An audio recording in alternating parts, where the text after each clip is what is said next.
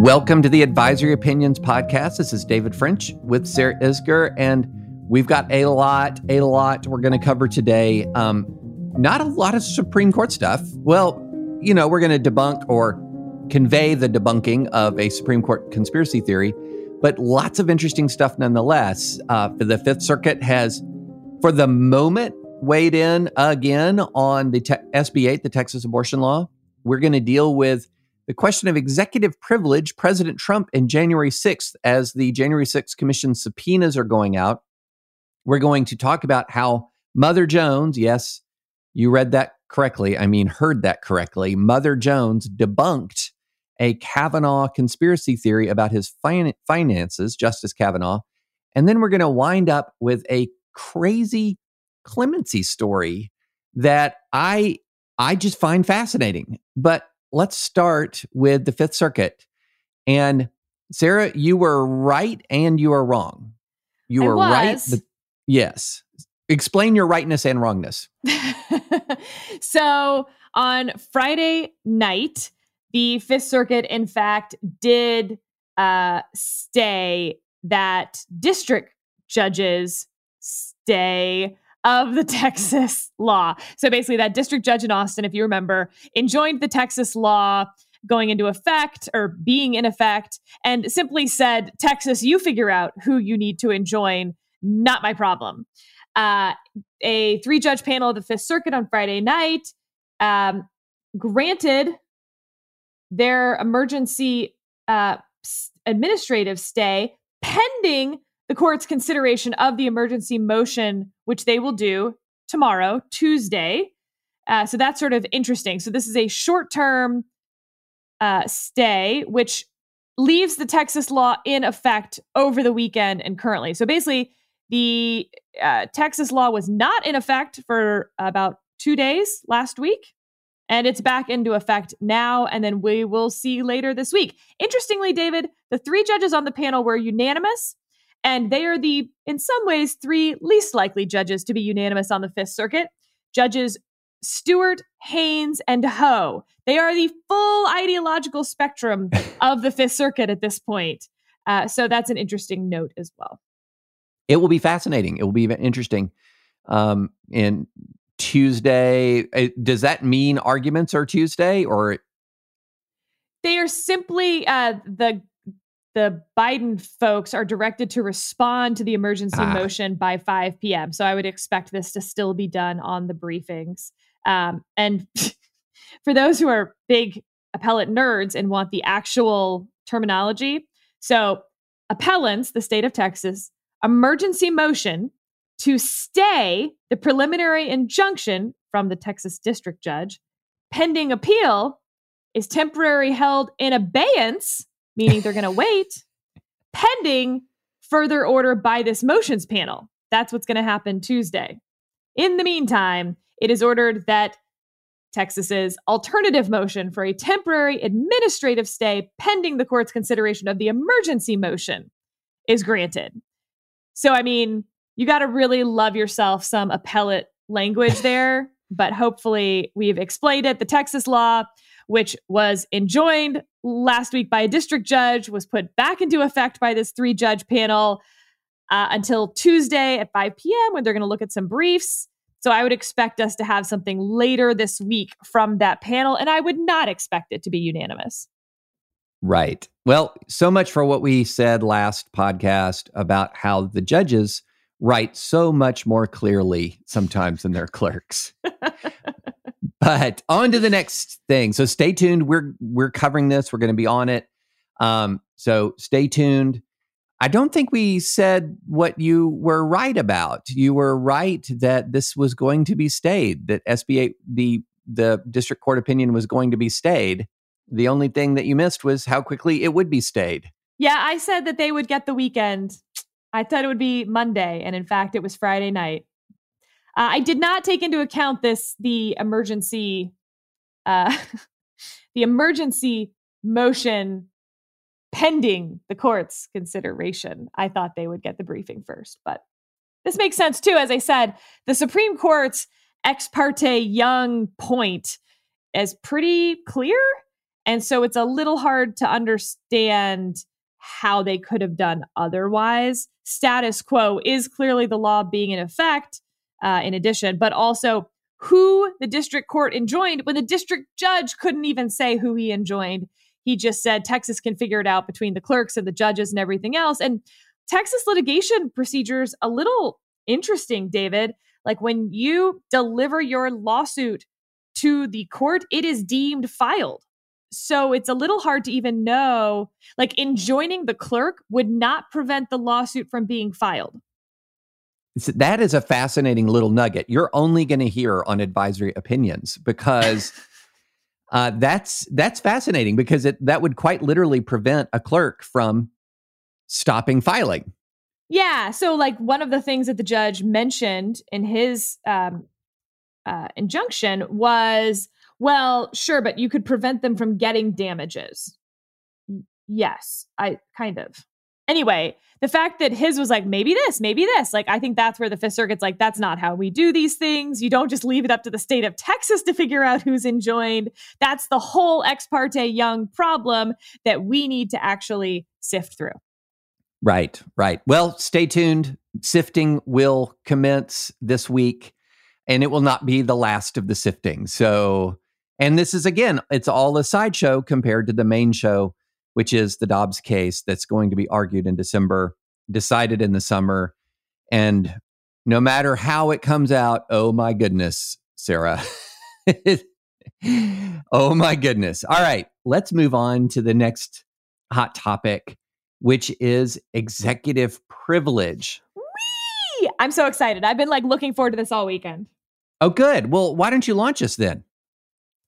All right. So as you know, the January 6th Commission, this is the bipartisan commission. And remember, there was all these shenanigans about the creation of the commission, but now it's bipartisan in the sense that Liz Cheney and Adam Kinzinger, who are Republican House members, are on this committee. But I don't know that their own caucus considers them members of that caucus. So bipartisan in name only in some respects. Anyway, that committee has asked for documents and testimony. They have sent out subpoenas.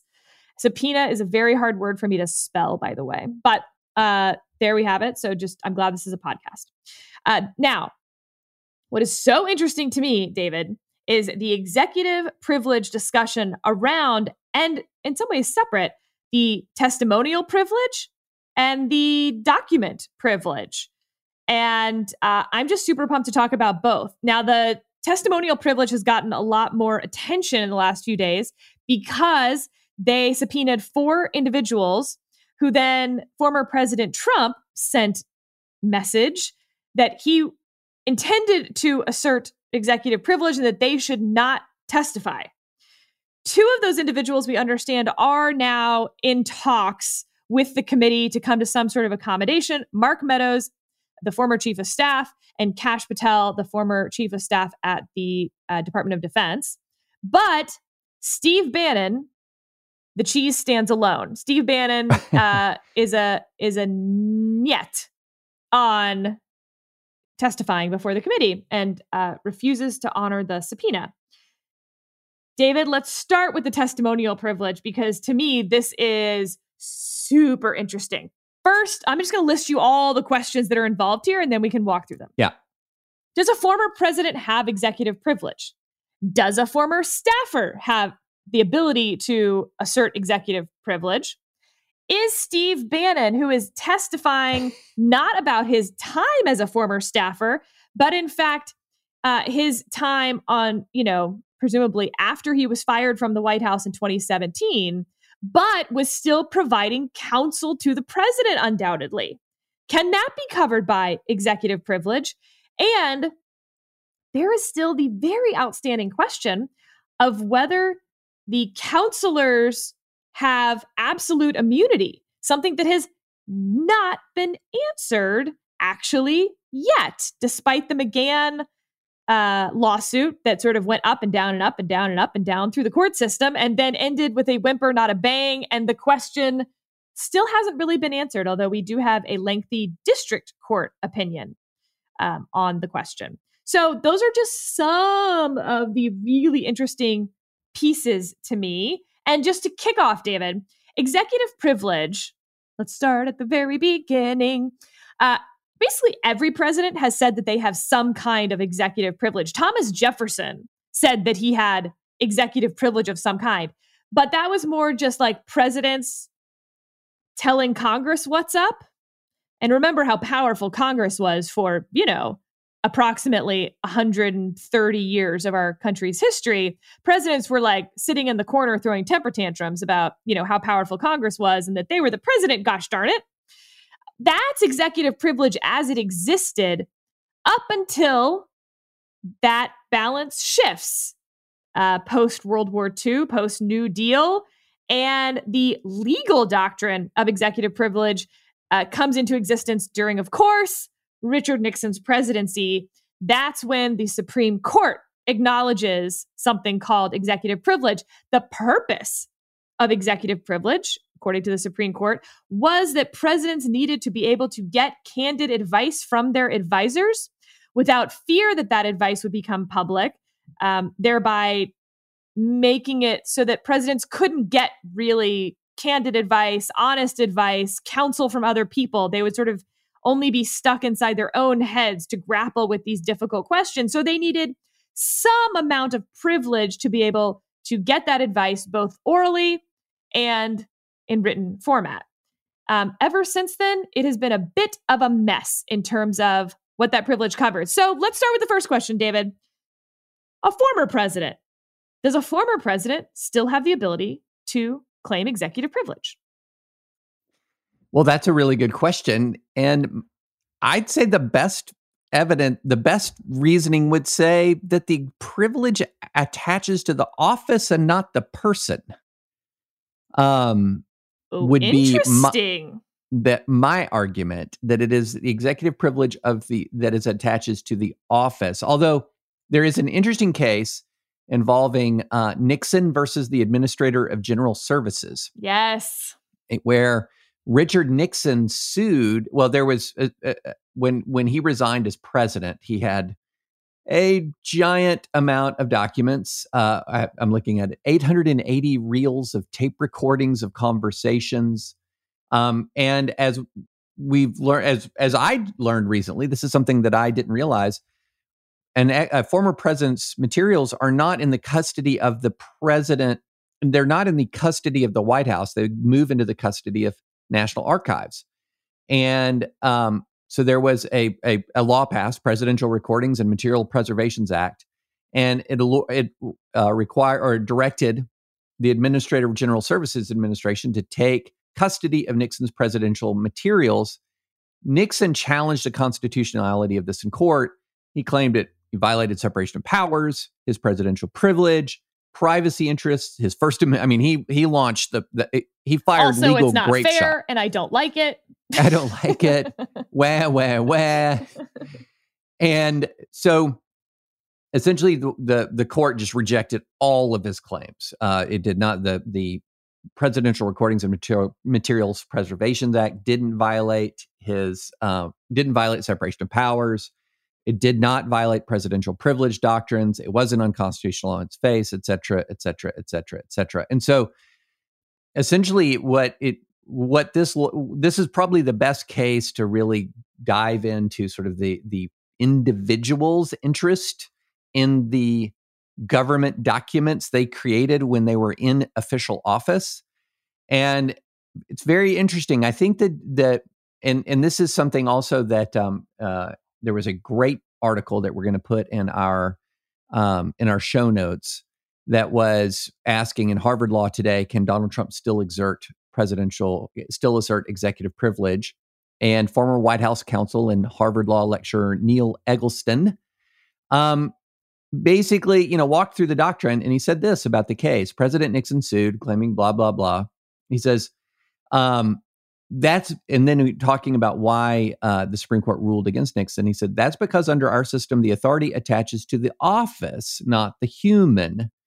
President Biden has this power, in other words, to decide whether or not to release the documents. because he's president, not because he's Joe Biden. And when President Trump was in office, he had power because he was President Trump, not because he was Donald Trump. But Eggleston also noted that there's probably going to be yet another Supreme Court case on this, but because this is going to be litigated. But I'm thinking the authority primarily attaches to the office, not the person. What are your thoughts?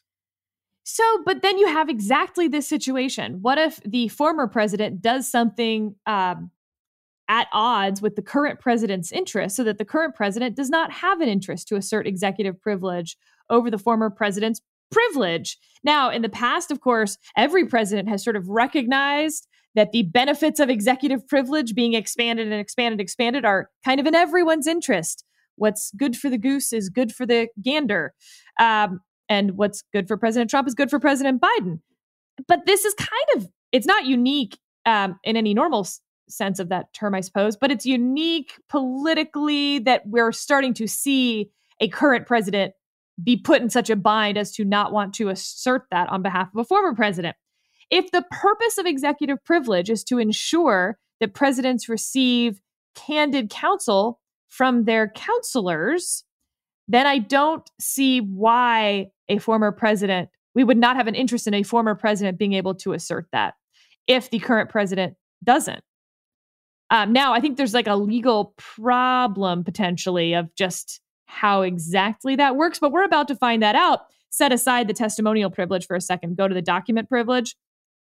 The National Archives has now said that they will not assert executive privilege over Donald Trump's documents related to January 6th, which makes it very easy, very similar to the Nixon v. GSA case, for President Trump to sue the National Archives.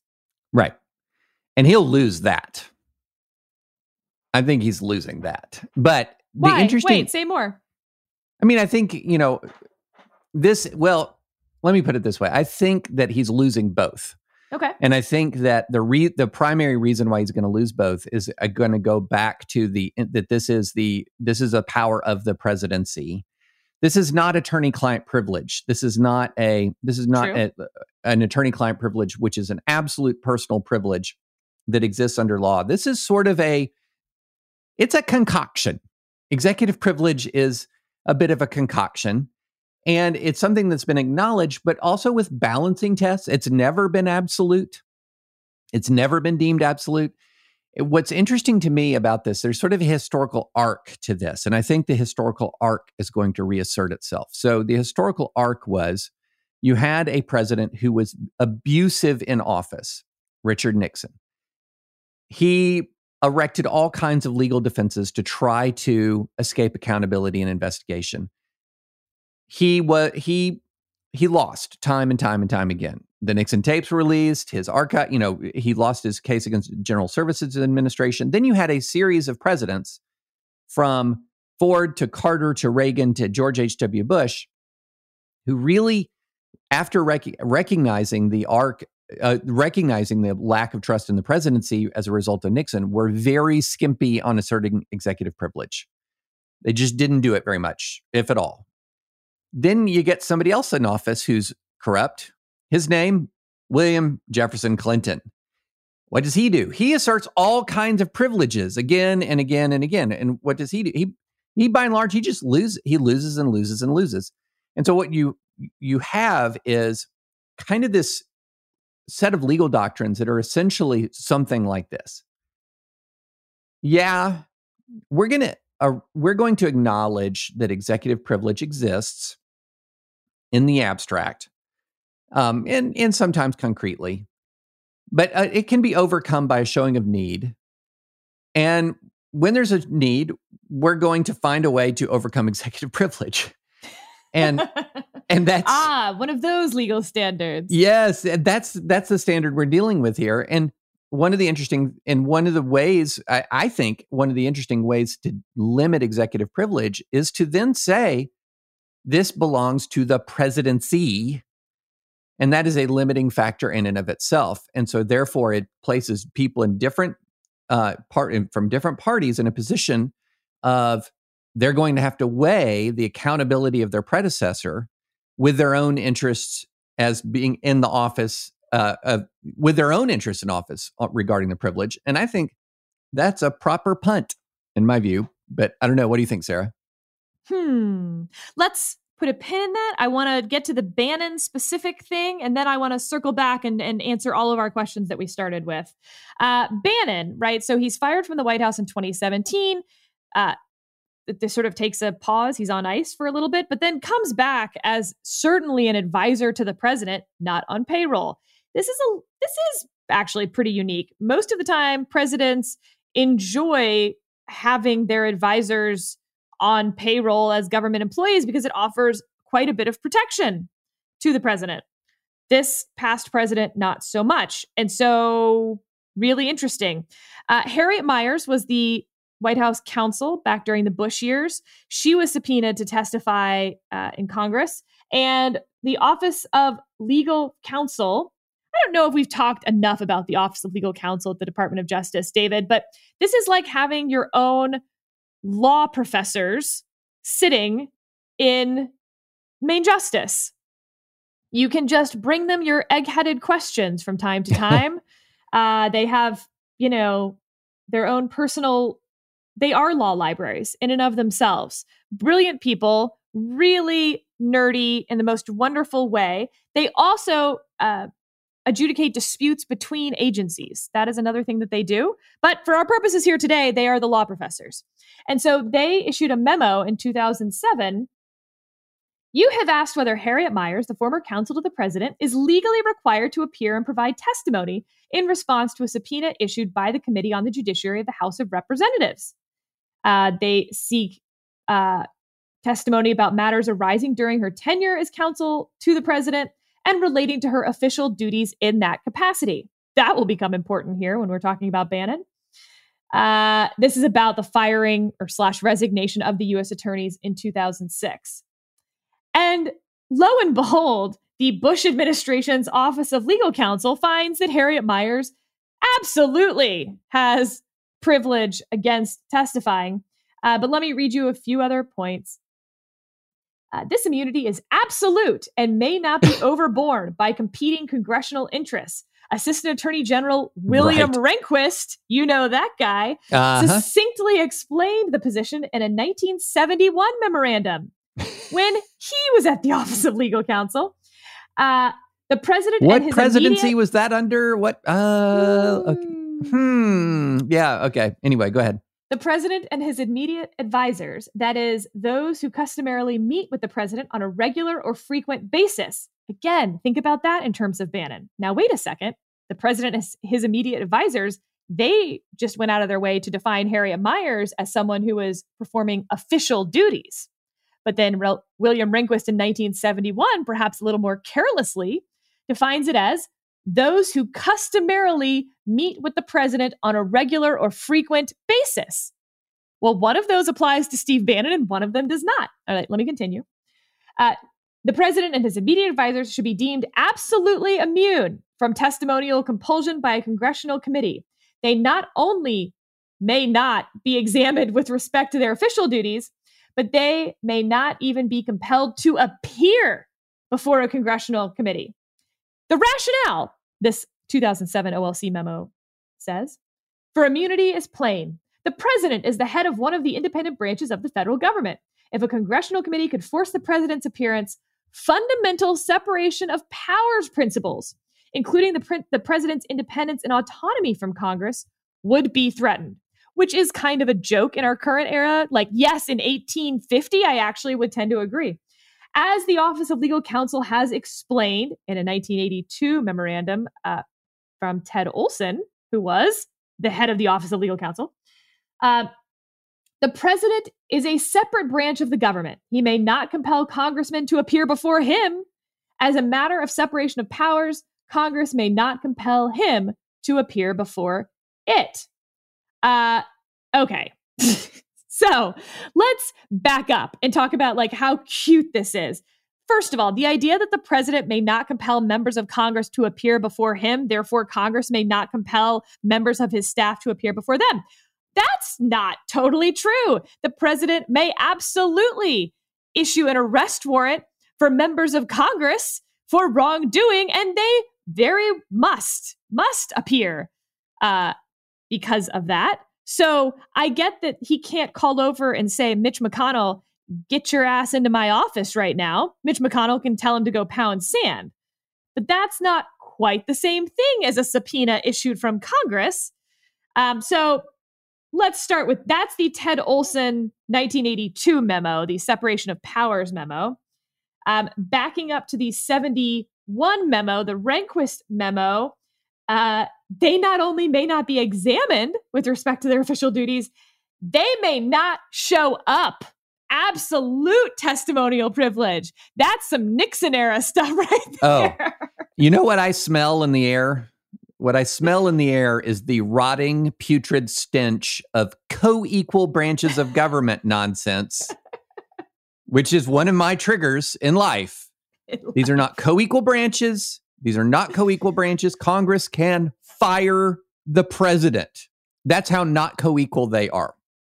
It is at best prima inter pares, first among equals. Correct. Well, yes. I mean, even that is like, I still get a little bit of smell. There's a little smell off of that. But I did like that Latin pull there. Thank you. Thank you. Yeah, from my days in the House of Commons, the prime minister is not like the president. He is only prima inter pares, first among equals of the Queen's government. Not anymore, though. He's the president, obviously. So that's why it's kind of like, you just always need to say that phrase sarcastically now, whether you're referring to our government or theirs. Okay, so let's now apply this to Steve Bannon. Well, we're always applying it to Steve Bannon here, but we're seeing a difference between absolute testimonial privilege, meaning you don't have to show up. You can take the subpoena and rip it into tiny little pieces, and put it in the blender with your morning smoothie. Or you do have to show up, but then when they ask you questions related to your conversations with the president, where you are providing said candid advice, you can say, I decline to answer your question due to the president's assertion of executive privilege. Or my expectation that the president would assert executive privilege. There have been a few iterations of this answer that you can watch through any number of pieces of testimony from, well, for example, Attorney General Jeff Sessions. So that's pretty common. Now, Don McGahn, the former White House counsel, and Harriet Miers both tried the absolute immunity thing. Don McGahn most recently. What happened with that was a very long, 120 pages, in fact, opinion from the DC District Court saying, nah, dog. A true application of the nah, dog doctrine, David. In 120 pages of just endless repetition of nah, dog. Yeah. So, for instance, she does say, it is important to note at the outset what is not at issue here. And I would like to point out that sentence at the outset occurs on page 89. Remember, not all judges are concise. Okay. No one contests the lawfulness of the judiciary subpoena. So she's saying, look, someone could contest the lawfulness of it. That's not an issue here. And no one maintains that if McGahn has the legal duty to testify before the committee, that a senior level aide in his position has no right to invoke executive privilege to withhold certain information in the course of his testimony as appropriate. This is about absolute testimonial privilege, to which, on page 120, she says, no. Now, again, as I said, that went back up to the DC Circuit. It went back down. Like, that thing was a mess. It even went to the Supreme Court briefly. In the end, we didn't get an answer because McGahn and the committee decided to work it out after years of litigation. So really, all we have is this 120-page opinion that is not really precedential at this point. Nevertheless, it's always very helpful to have a very smart judge. In this case, Judge Ketanji Brown Jackson, who now is on the DC Circuit, so that's a fun fact, write about these issues and really think about them. Now, applied to Bannon, David, let's walk through all of it. His formarness, his not being on payrollness, the absolute privilege, and the testimonial privilege. What say you about all of those four issues that are raised with the Steve Bannon? I mean, he's just losing. He's losing. I mean, look, I mean, on the fact, and then there's a couple of ways that he's losing, I think.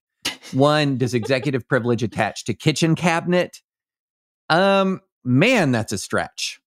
I think that alone is something that's going to cost him. The other one is, and I just put into show notes I just sent into show notes. There's a great article or a great piece that looks at all of the sort of unanswered questions about executive privilege, even though we've had all of this litigation. And here's the last one. And it is precisely what demonstration of need must be shown to justify release of materials that qualify for the privilege. What demonstration of need? Now, the interesting question here is the court can say, it can go a number of different directions. It can go the direction I said that, wait, the privilege belongs to the presidency, not to the person. It can go in the way of saying, well, it can say there is a privilege, there's a testimonial privilege. We don't even have to decide whether it can apply to somebody who's a former official or not an official at all when the relevant advice is sought, because the need here, there was a storming of the Capitol. And we don't even have to define where the line is on the need. We can say that whatever the line is, the storming of the Capitol and investigating the storming of the Capitol and the potential executive branch role in the storming of the Capitol crosses that line. It is the beauty of all balancing tests that you can, whenever you want, say there's an elephant on one side of the seesaw, so I don't really need to discuss what's on the other side of the seesaw. Balancing test. But yeah, I think kitchen cabinet executive privilege is a real stretch. That's a real stretch. If you need your pal that much, bring him on payroll. Put a ring on it. Bring him on payroll. That's exactly right. If you liked him, then you should have put a ring on it. That's exactly right. The Beyonce doctrine of executive privilege. So, all right, here's my take on this. Obviously, he does not have absolute immunity from testifying. That's going to be laughed at. He is not the former White House counsel. No. I do think it's interesting. I do not think he even will have any testimonial privilege when sitting in the chair related to his conversations post being on payroll. For some of the reasons you said, a lot of the balancing tests, I don't even think it needs to be the storming of the Capitol in that case because he was not on payroll. I think that it's simply, you had a kitchen cabinet, you're not in office anymore, time has gone by, your expectation of confidentiality in kitchen cabinet conversations is just going to be so much lower. So the balancing, like you have a couple feathers on one side of the seesaw, it's just not going to take much on the other side. But I do think it raises an interesting question. If you had a current president, let's for a second say that Kamala Harris is president and her sister is subpoenaed to testify during her presidency about conversations that she's had with her sister. That is someone who is not on payroll, clearly a member of the kitchen cabinet, does not have absolute immunity in my view, absolutely will have to go testify, but that would be a closer case to me on whether she could assert some kind of executive privilege. And again, it's because it's a current president who is expecting and wanting ongoing confidential advice from someone who is not on payroll. So I do not think that Steve Bannon not being official is an absolute blanket no. And I'll be curious to see how courts, if courts are actually going to grapple with that, because we've talked about bad facts make bad law. This could be an example where they're like, no, he's not on payroll, no executive privilege whatsoever, because nobody likes Steve Bannon. And I don't know. I have some things in my head that you could come up with. A chief of staff who left because she had just had a baby. And a week later, the president is in, some sort of huge crisis, Cuban Bay of Pigs type situation, and calls his chief of staff while she's in the hospital because he really needs that advice. That shouldn't have any, again, if the purpose of the privilege is that presidents should be able to get candid advice while in office, I'm not sure that it should be limited to those who are on payroll. But I think I could very easily see judges currently disagreeing with Steve Bannon as the plaintiff. Yeah. And, the more I think about this as and just as we're talking about it, I'm sort of thinking through. And the more I think about it, the more I think that they'll just punt on need. They'll just punt by saying don't the do need it. test is met. Yeah, just do the seesaw and no We're need not, to. Yeah, we don't have to decide the close question here. We don't have to decide the hard question because we've got the easy answer in front of us, which is there's sufficient need to overcome. By the way, subpoenaing Kamala Harris's sister, you just gave Jim Jordan an idea. So sorry, Maya. When that happens, if and when the Republicans take the House, that's going to be because Sarah gave Jim Jordan the idea on the Advisory Opinions podcast. All right. So to summarize, and perhaps we differ on these, I think that a former president does have some amount of executive privilege, but on that seesaw, it starts to wane over time. You still want them getting candidate advice while they're in office. So the day they leave office, you don't get to then subpoena all their aides and all their documents and say, see, no executive privilege. It's January 22nd. But on the balancing test, it wanes over time, I would say. So a former president does have some amount of executive privilege, but like uranium, there's a half-life. As we said, the documentary privilege, the documents themselves are under the custody of the National Archives. They're not under the custody of Joe Biden's White House counsel or Donald Trump. So that's just interesting about who you sue. You would sue the National Archives, the National Archivist, in fact, I believe. 3, former aides absolutely have some privilege, but while it has not been litigated to its end, they almost certainly do not have an absolute privilege not to even show up.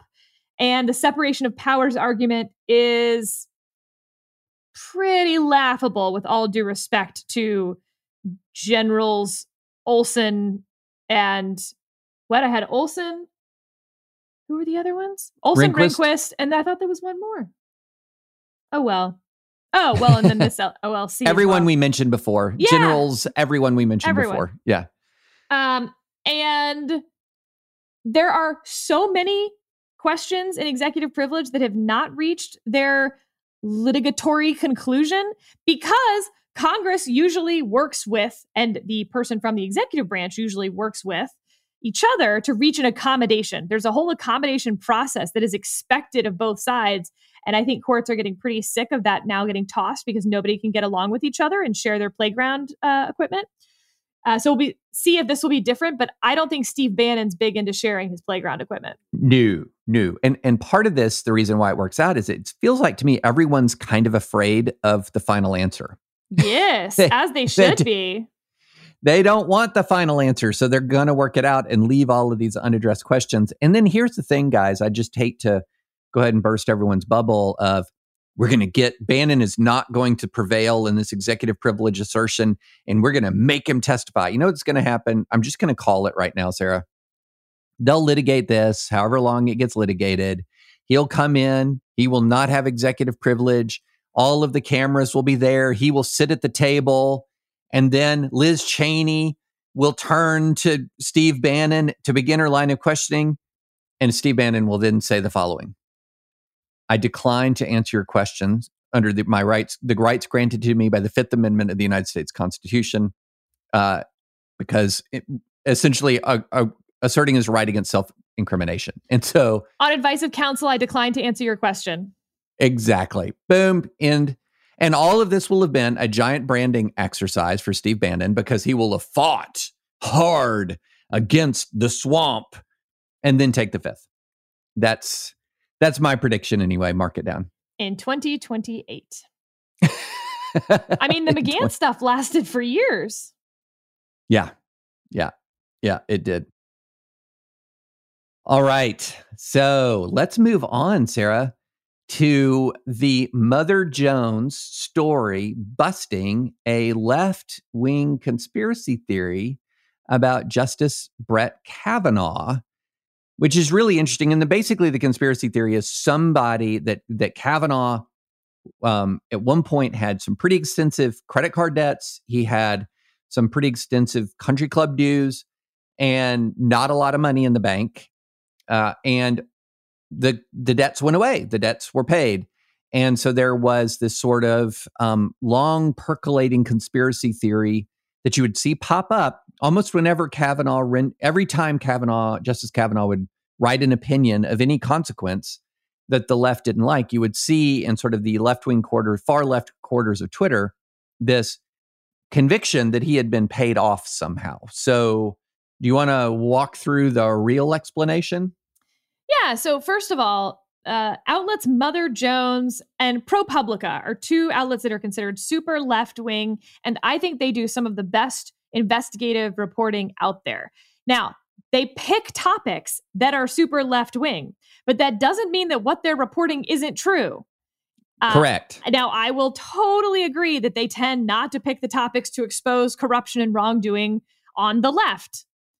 But again, just because they're only choosing to report on corruption and wrongdoing on the right doesn't mean that it's not there. Mother Jones in particular, I also just find super readable. They have very talented writers. And boy, you do not want to get on the wrong side of a Mother Jones investigative reporter. They will dig and dig and dig like little badgers. Maybe mean little badgers even. And I just think their badgerness is lovely. I think they're so good. Don't mess with the it. mother. Don't mess with the mother. That's all I'm saying. All right. So there's two hashtags that you might have seen around Twitter. Hashtag who owns Kavanaugh and hashtag Brett's debts. So clever. This stems from a May 2017 financial disclosure form where he reported owing between $60,004 and $200,000 on 3 credit cards and a loan against his retirement account. But by the time Trump nominated him to the Supreme Court in July 2018, so 14 months later, those debts had vanished.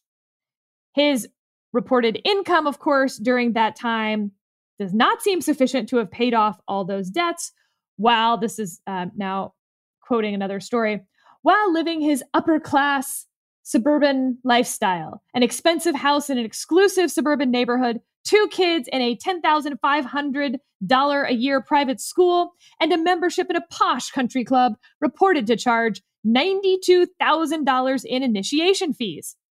No other recent Supreme Court nominee has come before the Senate with so many unanswered questions regarding finances.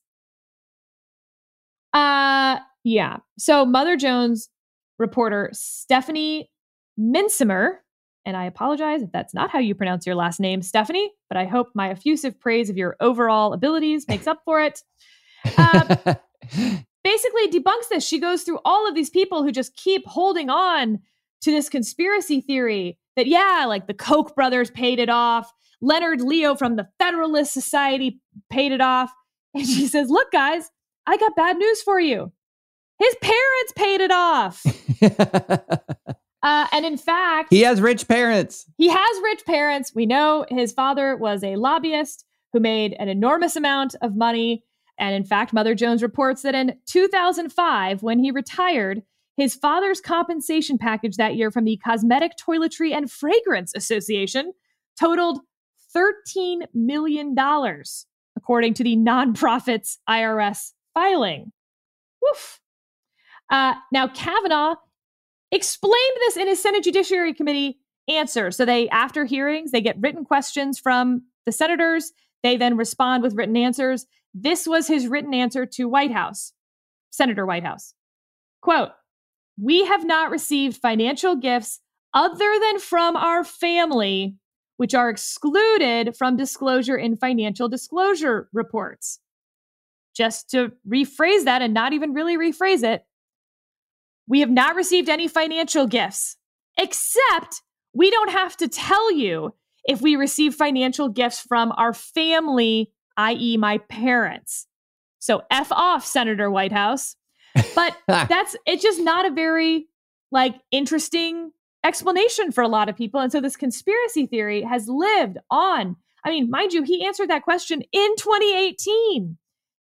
And it's just, I appreciate Mother Jones calling out so many on the left. Stephanie goes through all sorts of individual people who just continue to keep this alive, including people offering bounties. If you can prove who paid off Senator Kavanaugh's debts, they will, give you $20,000, et cetera, like all this money that's getting matched then by other wealthy people. I think Stephanie, by the way, should claim that money. She has proven who paid off those debts. But she also says why those conspiracy theories that it's the Koch brothers or Leonard Leo of the Federalist Society don't make any sense. And by the way, this is the most elaborate one. Kavanaugh's debts were only paid off after the suspiciously timed retirement of Justice Anthony Kennedy, whose son worked at Deutsche Bank for a guy who approved loans to Donald Trump and then killed himself. As Stephanie puts in parentheses, what that suicide has to do with Kavanaugh is never made clear. Oh, wait, there's one more. A convoluted link to the late pedophile Jeffrey Epstein by way of Kavanaugh's former boss, Clinton-era independent counsel Ken Starr, Alan Dershowitz, and Labor Secretary Alex Acosta. Again, you got to really want these conspiracy theories when the answer is his father paid it off. But as she explains... Well, it's parents and pals, to be clear, because one of the things that we found out was that Justice Kavanaugh does his friends a solid by paying the full freight for all of season and playoff tickets to Nats games, which is a big pile of money. I would not put that on my credit card for my friends, but he did, and they paid him back. They're good friends. And so I like the way she put it in Mother Jones. He says that much of his credit card debt stemmed from either work on his fixer-upper mansion. Man, what a nightmare fixer-upper. Oh gosh, that's just a nightmare. Or buying Nats season and playoff tickets for himself and a handful of dudes who'd been going to the games together for years. A handful of dudes. Those are good dudes. They paid him back. In full, it turns out. He's very clear to specify, which, when your buddy gets nominated to the Supreme Court, you're going to pay that back in full. So as a Supreme Court justice, he makes $268,000, $268,300. How do I say that right? $268,300 a year. And she says, this is why it's improbable that he's been bought off by the Kochs. He doesn't need the Koch brothers. Kavanaugh spent years as an appellate judge before ascending to the Supreme Court. Bribing a federal circuit judge just isn't a very reliable way of getting the outcome you want. Appellate judges are randomly assigned to cases. They work in 3-judge panels. There's always the possibility of an en banc rehearing or a Supreme Court that can overturn them. Why would anyone illegally funnel money to an individual federal appellate judge? To do what? Reverse an EPA regulation? That's probably why only 2 federal judges in the past 100 years have been impeached for bribery, and they were district court judges, where an individual judge has a lot more influence over a single case, criminal conviction, and potentially millions in verdicts. And mind you, the whole time he was an appellate judge, he lived in the fancy house, belonged to the country club, had the Nats playoff tickets, his kids were in private school. So he would have needed to be paid off this whole time, basically.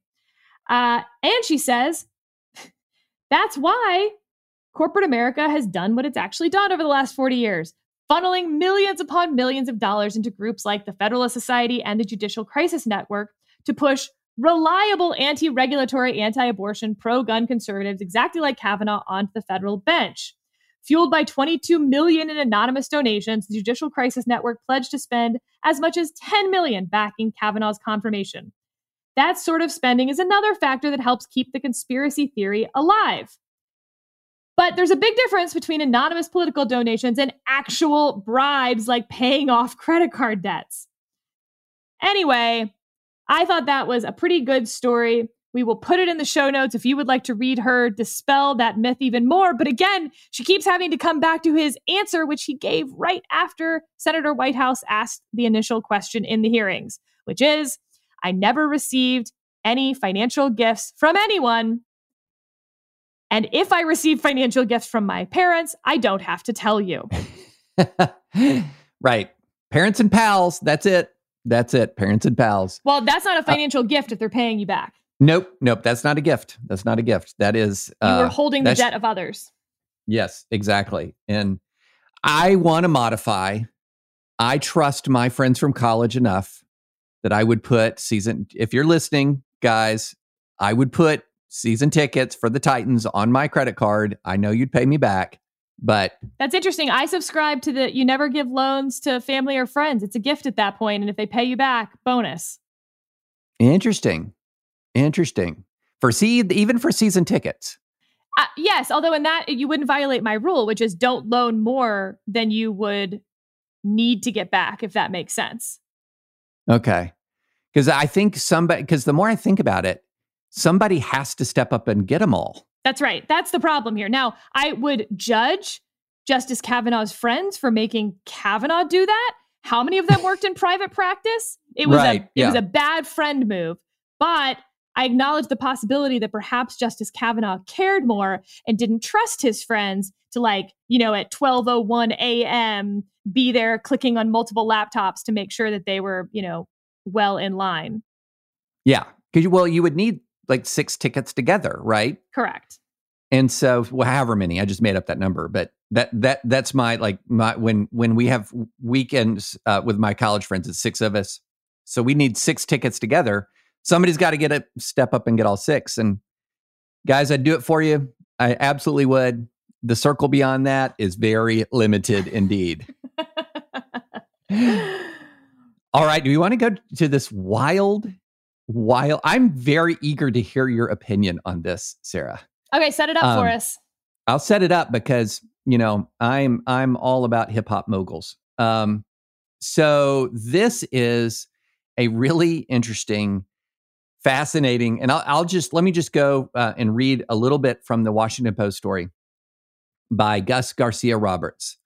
As we know, at the end of the Trump presidency, there was an awful lot of people who were, and this happens with every presidency, the clemency and pardon requests just come flooding into the White House. And so, Trump was granting a lot of pardons. And it says, so I'll just set it up. In the waning days of Donald Trump's presidency saw a carnival of celebrities and those with personal connections to him jostling for clemency. Trump obliged many of them, granting pardons to rappers Kodak Black and Lil Wayne and longtime allies Stephen Bannon and Roger Stone. And then there was James Rosemond, known as Jimmy Hinchman, a once major player in the hip-hop industry who represented artists such as Salt-N-Pepa, The Game, Akon, and Brandy, before he was condemned to 9 life terms. It's a lot of life terms there, Sarah, for drug trafficking and murder for hire. So a lot of people think that he was unjustly convicted. They had asked Obama to grant him clemency, asked Trump to grant him clemency. And then here are the facts. Okay.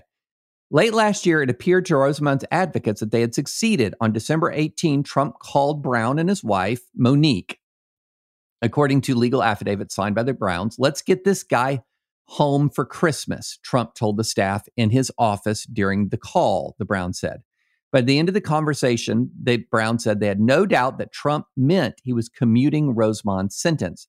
Rosemond's representatives say they were told his family should go pick him up the following week and that loved ones traveled to West Virginia to be there when he walked out of prison after a decade inside, but he never emerged. And so what they have done, it turns out that there was this conversation, but there was never any paperwork. There was never any signed clemency or pardon, signed grant of clemency or signed pardon. But the Browns are litigating this and saying there didn't need to be. That when the president said, let's get this guy home for Christmas, that was the grant of clemency. That was the pardon. And what was fascinating is that this is very interesting. It turns out that there isn't a prescribed statutory or constitutional provision requiring a particular method of granting clemency. So, in the absence of a statutorily prescribed process, what is a grant of clemency? It's a really interesting question. And this is doubly interesting because what is an order was a key question during the Trump years. It was a constant question. Is a tweet in order? Is a statement in the Oval Office in order? And a lot of people took the position that the tweet wasn't in order, that whatever was said, and Sarah's looking at me with a smile, nodding. And these things aren't orders. For them to be in order, you have to push some paper out there and you have to memorialize it in a way other than a comment, other than a tweet. But is that legally actually correct? And it's fascinating. Sarah, I'm so eager to hear what you think. I applaud the attorneys and family members of Mr. Rosemond who were incredibly honest in their declarations. Let me read you the actual declaration that they have submitted. During this conversation, President told people in the room with him, quote, "Let's get this guy home for Christmas." He told me that he had, quote, "looked at everything," meaning the materials we had provided about Mr. Rosemond's case, and, quote, "believe you guys that Mr. Rosemond's sentence should be commuted." Quote, "I want to do this," end quote, President Trump added, referring to the commutation. I think it would have been a very interesting legal case if, actually maybe not that interesting, if the president had said on that phone call, "I am commuting Mr. Rosemond's sentence. I do not think there needs to be paper. I think verbal is just as good as anything else with witnesses." But that's not what he said. If you notice, all of these are in the future tense. Let us get this guy home for Christmas. I want to do this. None of those actually currently commute Mr. Rosemond's sentence. That conversation was on December 18th. The president could have changed his mind anytime in the following month until he left office on January 20th. I do not think it needs to have paper. I think the pardon power is absolute. But he did not commute the sentence of Mr. Rosemond, even according to their own declaration. I agree with you on all counts. On all counts. I think that there's no need to put it on paper.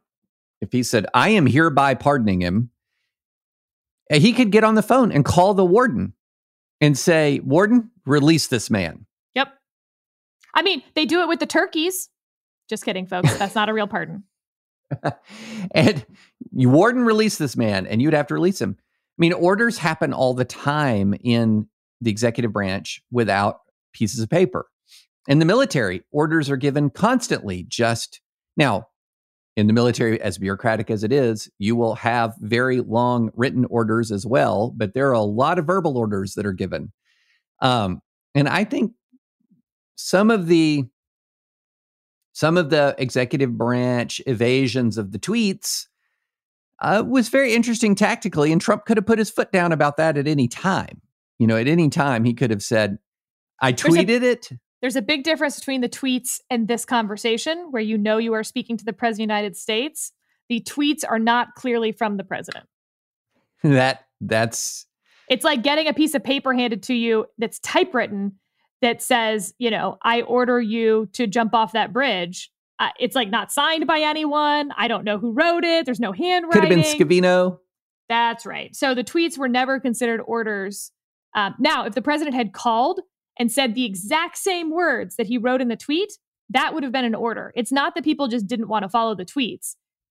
It was, you could not follow the tweets because you would not be following an order of the president, quite likely.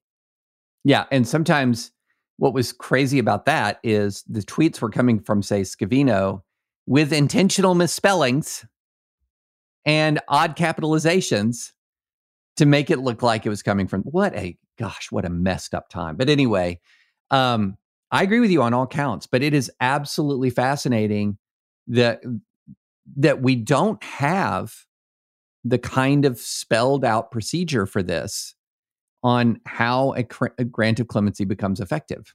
Now, let me provide you another fun twist to this. Based on this declaration, if they were granted a hearing and called former President Trump to testify, and the former president said, I intended to commute his sentence. Then is the sentence commuted when he did not actually say those words at the time? As in, can a former president still have some power of the pardon? I think even him testifying, he would have to say that by his recollection on December 18th, he verbally pardoned Mr. Rosemont. He cannot, I don't think, even say now that he intended to do so and forgot to say it, didn't do it. Like, he needs to say he actually did do it, and that every witness is misremembering the situation. Again, I completely agree with you. It doesn't have to be written down, but it has to have happened. Unequivocal. Yeah. It has to be unequivocal. It has to be an unequivocal declaration. And then, you cannot render something ambiguous, unequivocal later on. There's no retroactive ability to go in and clean up that language. So, yeah, but fascinating. Yeah. Absolutely fascinating. And how heartbreaking for Mr. Rosemont's family, by the way, to have that conversation, to be told that it was going to happen in the future, which he clearly did. Let's get this guy home for Christmas. I want to do this. It's equivocal in the sense that he did not do it, but it's unequivocal in the sense that he was promising them that he would do it. Yeah. And then he didn't. Yeah. And he didn't. And I think that sucks. And we'll take a quick break to hear from our sponsor today, Aura. Ready to win Mother's Day and cement your reputation as the best gift giver in the family? Give the moms in your life an Aura digital picture frame preloaded with decades of family photos. She'll love looking back on your childhood memories and seeing what you're up to today. Even better, with unlimited storage and an easy-to-use app, you can keep updating Mom's frame with new photos, so it's the gift that keeps on giving. And to be clear, every mom in my life has this frame. Every mom I've ever heard of has this frame. This is my go-to gift. My parents love it. I upload photos all the time. I'm just like bored watching TV at the end of the night. I'll hop on the app and put up the photos from the day. It's really easy. Right now, Aura has a great deal for Mother's Day. Listeners can save on the perfect gift by visiting auraframes.com to get $30 off, plus free shipping on their best-selling frame. That's AURA frames.com. Use code advisory at checkout to save. Terms and conditions apply. So this was not on our agenda, but can I end with a book recommendation? Ooh, yes. Okay.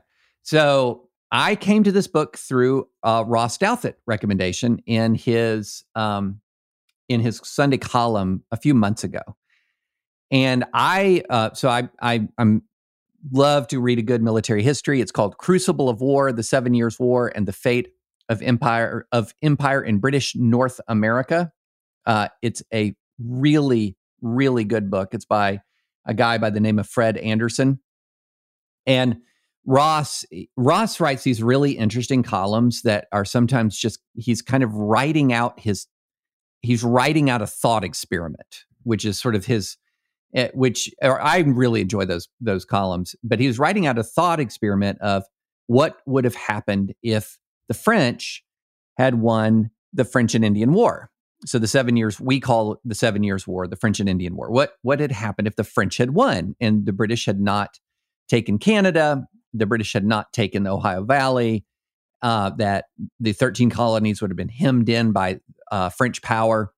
What would history have been like? Which is a really fascinating question.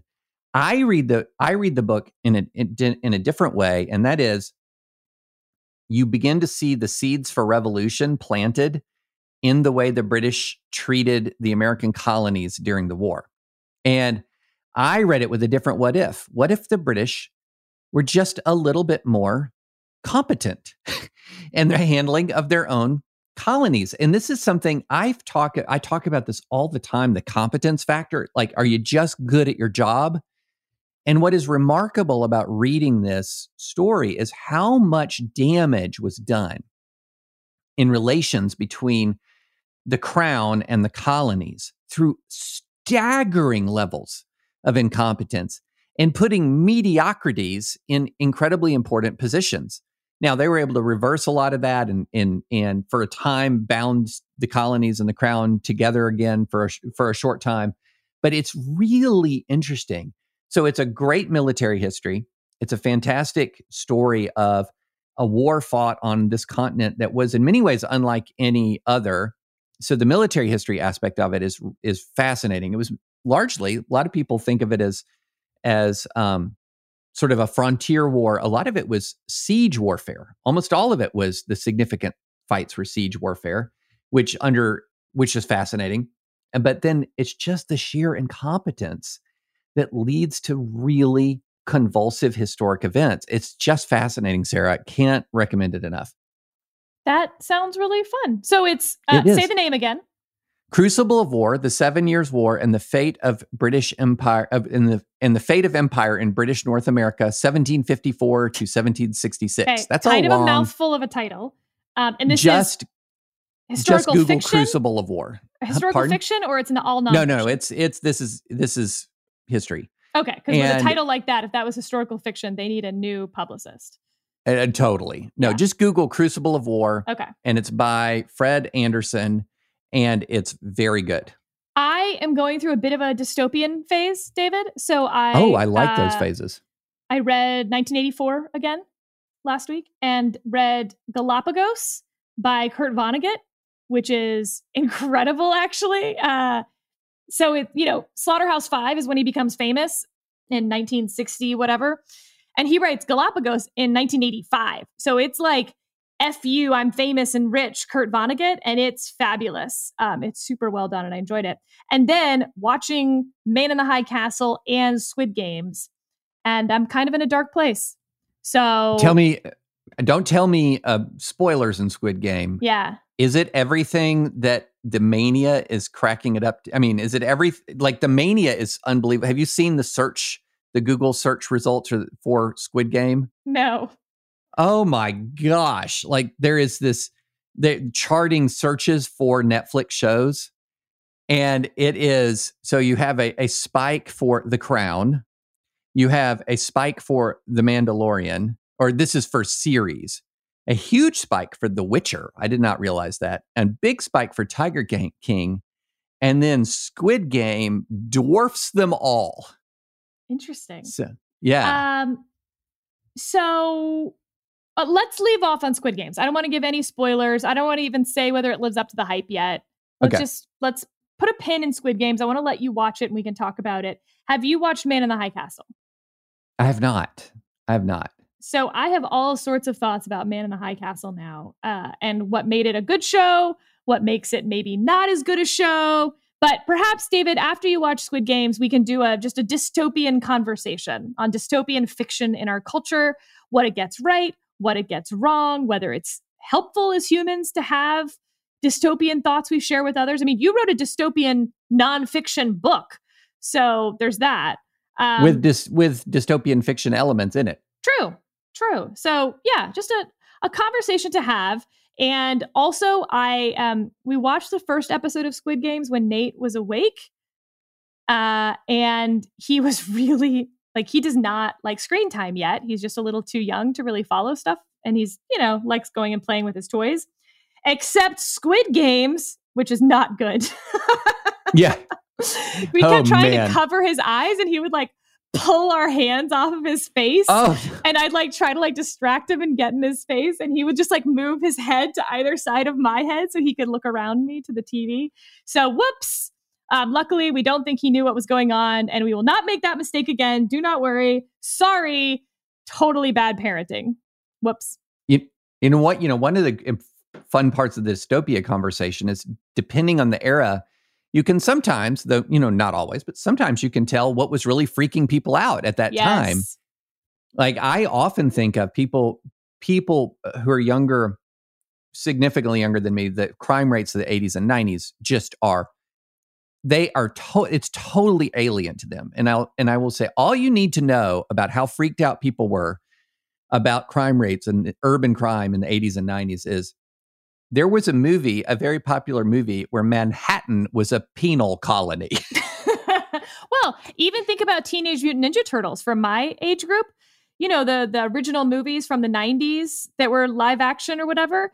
the whole thing is that there's this, enormous amount of crime going on in New York, muggings and purse stealings and there's this huge crime syndicate that's underground run by hoodlums on skateboards who answer to Splinter, their rat crime boss. Wait, no, Splinter was the good guy. Who was the crime boss? Oh, I no. never got it. I was too old for Teenage Mutant Ninja Turtles. Sorry, I'm very sorry to say. Splinter is their mentor, the rat mentor for the turtles, who takes them in after they have been juiced with the radioactive toxin. But there is a crime boss in Teenage Mutant Ninja Turtles whose name I am forgetting. But yeah, the whole thing, the whole point of that kids show was that there was so much crime in New York. Yeah. Oh, yeah. The vigilante TV, the vigilante shows, and probably the worst of them, the most dystopian of them was The Crow. If you watch The Crow. Of course. Yeah. Jeez. Yeah. Shredder. Okay. Shredder is the bad guy in Teenage Mutant Ninja Turtles. Apologies. Shredder. Okay. We got it. All right. Well, okay. We're already having our dystopian conversation. We got to stop. We have to stop. Because this is too good. This content is too good to be. Teenage Mutant Ninja Turtles, Teenage Mutant Ninja Turtles, heroes in a half shell, turtle power. That's the longest you've ever sung on this podcast. It's worth it. April was my hero growing up. Totally. All right. Well, that is it. I would invite you, by the way, listeners, to go to the Dispatch podcast. Steve and Jonah had a really good 2-year anniversary retrospective on 2 years at thedispatch.com. And Sarah, did you know this? They said the biggest mistake that we've made in the entire history of the Dispatch was the first episode of Advisory Opinions. Aww. I know. It's because my audio was so bad. We launched a podcast with it sounding like I was broadcasting from a bathroom stall in an airport. It was terrible.